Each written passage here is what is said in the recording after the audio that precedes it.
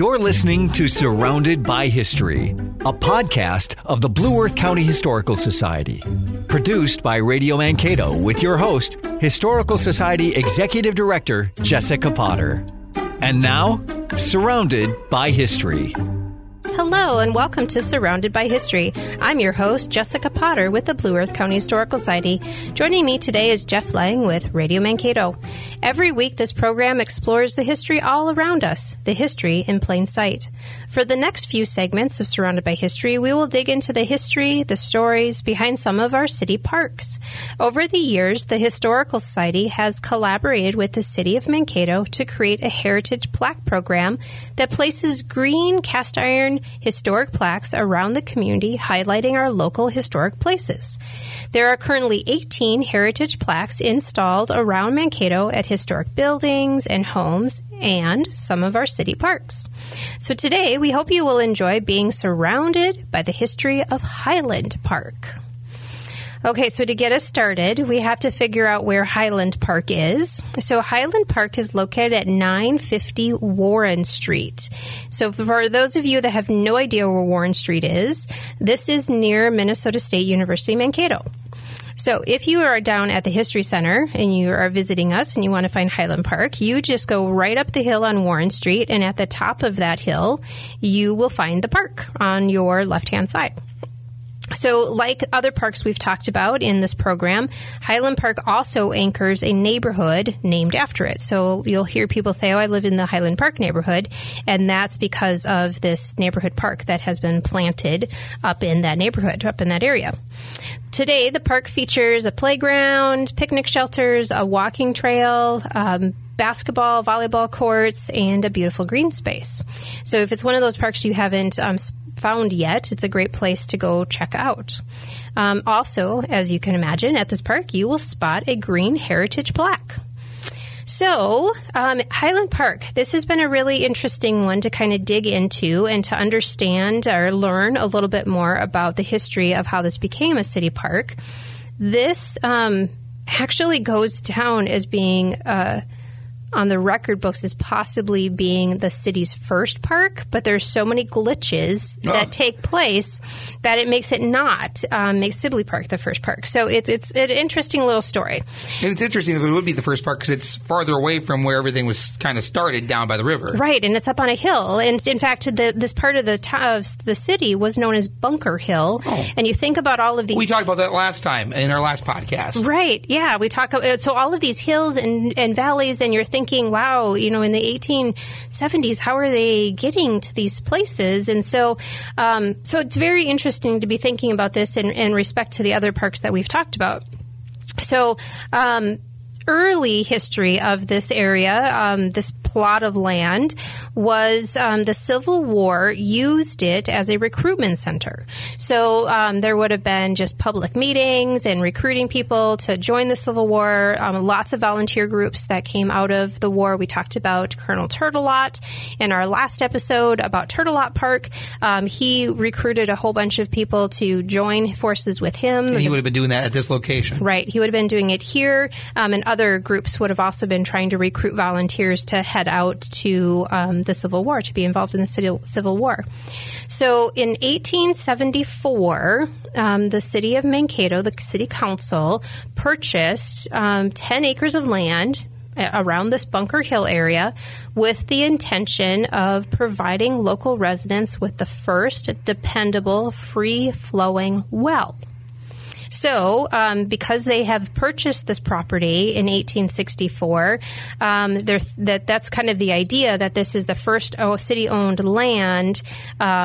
It's not intended to be a park, but it's the first time the city owns a major piece of land, which is why and later it becomes developed a park. So interesting little twist. Mm-hmm. So, but the following year, oh boy, they attempted to sink an artesian well into the hillside, but the water level never reached higher than 78 feet from the surface.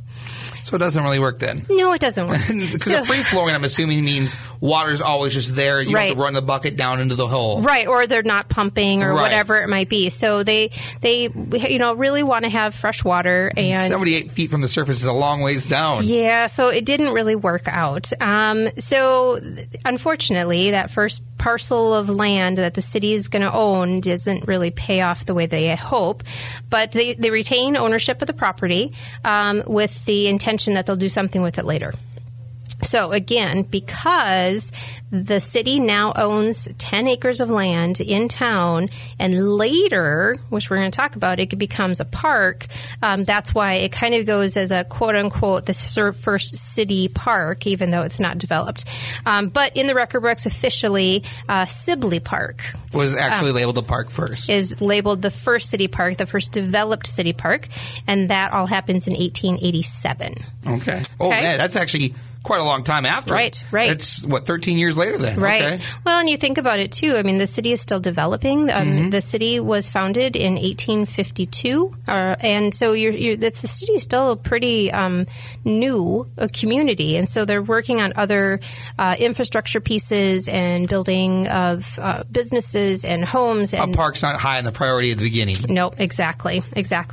So also very interesting, a few years later, so we know the well isn't going to work out. But about 14 years later, there's a proposal to build Mankato's first hospital. And that proposal was by a man named John Turtelot. And he made a proposal to the city of Mankato saying, I will donate $8,000. In exchange, you will provide a piece of land and build a hospital. Well, the city, of course, is sitting on 10 acres of land at Bunker Hill. And so they say, well, let's build the hospital there. Well, Turtelot was not so keen on that, especially since this whole running water thing was not going to work. Wasn't working out so well. So he ended up, they negotiated and they decided to build Turtelot Hospital on the north end of town, which is a podcast that we've had a good conversation about previously. So if you want to learn more about Turtelot Park, you can listen to that. But let's get back to Highland Park. So 1896, there was finally, now they've sat on this 10 acres of land for quite a while, they finally passed a special ordinance, designated the land to be used as a city park. So the city actually owned the piece of land for like 20 years before they really did anything with it. And it's, I mean, granted, we said they have a lot of stuff going on as they're building a city, but how does it go so long to become like, oh, let's just make it a park? How that vision doesn't seem right away. Yeah. Because looking at it in my head anyway, for what it would have looked like in 1874, a lot of open land, nice valleys, like nice view lines or sight lines, I guess. You think it would have made an earlier adjustment to become a park instead of 20-some years later. But I also wonder how much development was going on around that area because it was up on a hill. So getting up to the hilltop, because the top of Warren Street is right up on top, I think that would have been a challenge with some of the houses being built up there and things like that. So I'm sure... Even going back to that being a hospital, if you were ill, not doing well, trying to get up that hill. Exactly. Horse and buggy or not, that would have been a pain. All the different things to think about and realize what they were encountering as they were also trying to make these decisions. Right. So there was a lot of conversation about keeping that original name, Bunker Hill, for the park, but the city council chose to call it Highland, and if you think about it, it's high land up on the hill, and that's the park's official name. So 1905 is the first park building to be constructed, and it included a small zoo. We loved our zoos in Mankato. I know, but unfortunately, this little zoo does not last very long, and it closes in 1909, and it goes back to the fact that we had Sibley Park. Remember, I had mentioned Sibley Park opened in 1887, and in a previous podcast, we talk a lot about Sibley Park, but the Sibley Park Zoo, which was very popular, opened in 1907. Oh, after this one did. Yep, and so it was probably even 2 years later, I'm sure, that no one was paying attention to the Highland Park, and they were putting all their energies into Sibley Park Zoo, and so it was a very short, little-lived zoo at Highland Park. So, but... that wasn't the end of the story for Highland Park. Even though Sibley Park had the zoo and got all of the recognition of being the first park and was super awesome, Highland Park has a very interesting little story that goes along with it.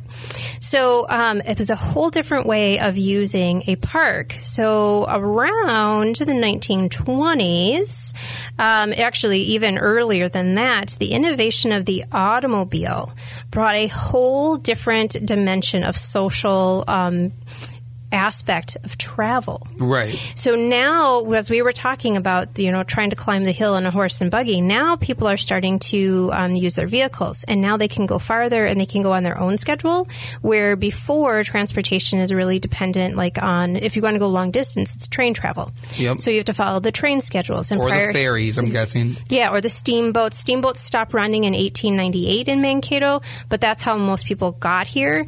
But then you're relying on some other mode of transportation, where now with the innovation of the automobile, you have a whole new way to freely travel and go see what you want when you want.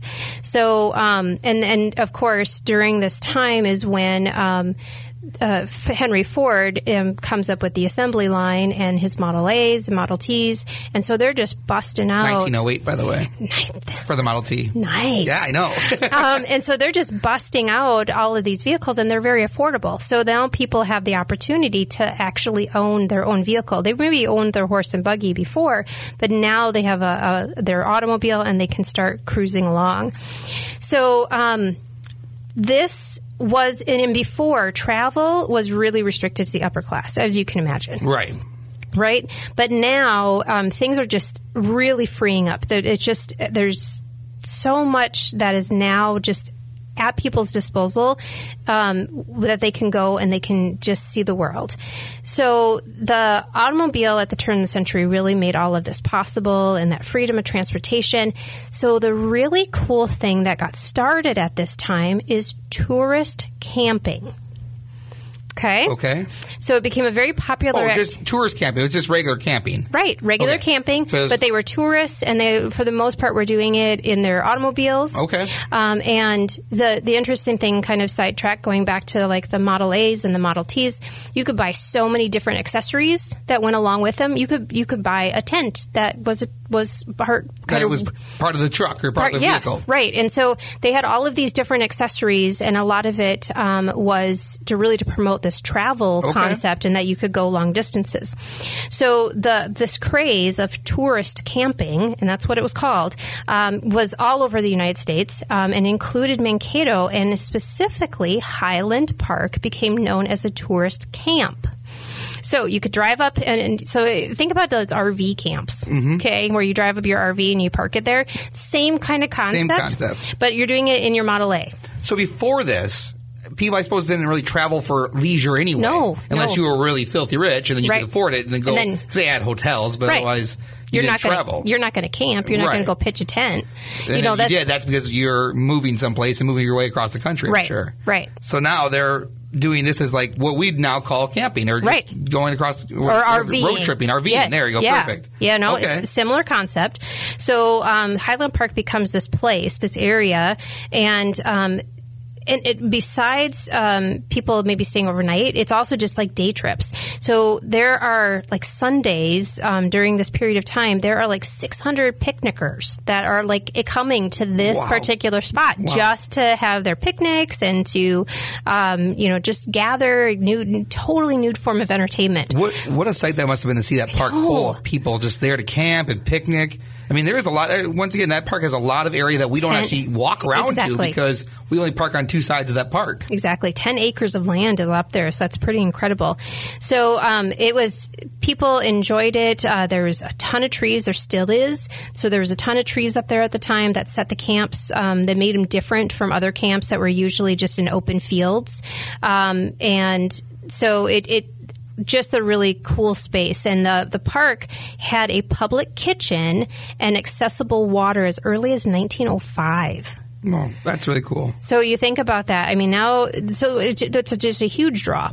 So many people stayed here, traveling salesmen who worked out of their campsites, out of their cars, retired people who wanted to tour the country. I mean, it's the same concept as we have today with, get the RV and let's go.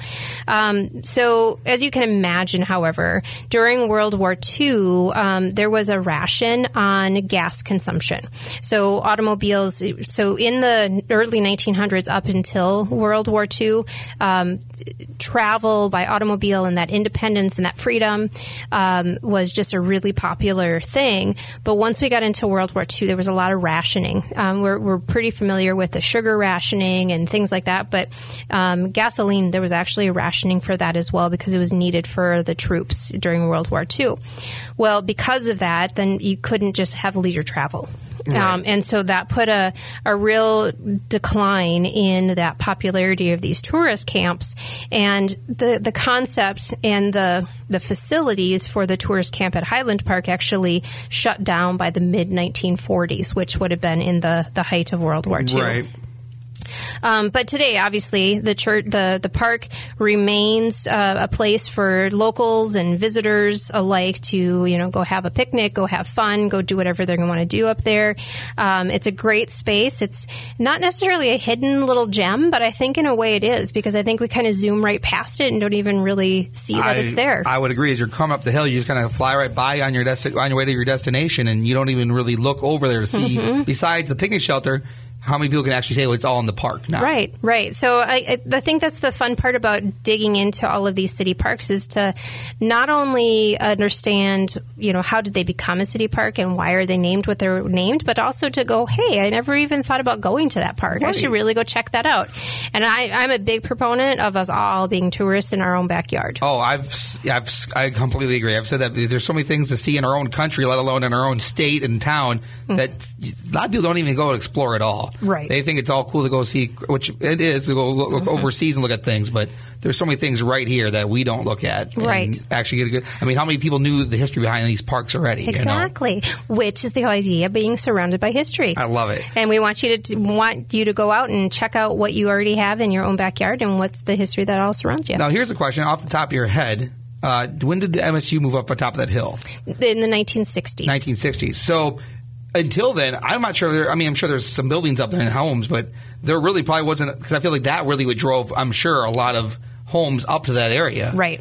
So until then, it was still kind of a barren spot, probably. Yeah, I would imagine it was too. In fact, where we're kind of going down a little rabbit hole right now, but where MSU, Minnesota State University Mankato, sits today was actually the original airport, the airfields. So if the runways, if you think of that, then okay, we need a big barren space that airplanes can land. Right. And so not as many trees and not as many tall buildings. Like where the parking lots are, right? That was where the airways were. Or the runways? Right. So, if you can imagine that, and that's about the same time we're talking about Highland Park and its kind of heyday with the tourist camps, then that helps you understand what kind of landscape it looks like up there. It is pretty barren, and really, if you look around the houses that are around Highland Park, they're really that a little bit more of that post-World War II housing, maybe 1930s and 40s is the earliest, but you're not going to have that Victorian homes that we've talked about down in Washington Park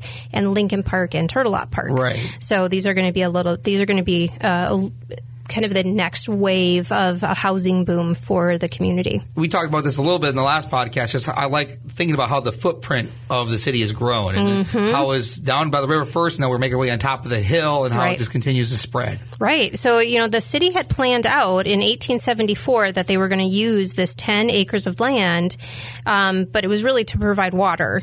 And then it becomes a park. They were proposing a hospital in 1888, but really doesn't become a park until 1896. So I think that really gives us the idea, okay, 1896 is about the time where now the accessibility to be up on the hill, now we can start building houses, building that infrastructure. So if they're going to designate a 10 acres as a city park, then there's got to be the population in that area to start supporting a city park, the need for a city park. So it's a cool thing to be thinking about, and I'd love to find out that there was a small zoo, but we all know that there was a much larger zoo that was already in town. That was already not already in town, but just in its infancy, and it was going to become much bigger and much greater. So they were just putting all their efforts into that little park instead of having two zoos. So kind of a fun little story. Yeah, it is. Thank you. Yeah. So we hope you enjoyed today's program as we explored the history of Highland Park, the history of a place, a city park on a hill, from a Civil War recruitment center to a tourist camp to today's neighborhood park. All of the information we share today comes from the archives of the Blue Earth County Historical Society. Until next time, we hope you see the history that surrounds you.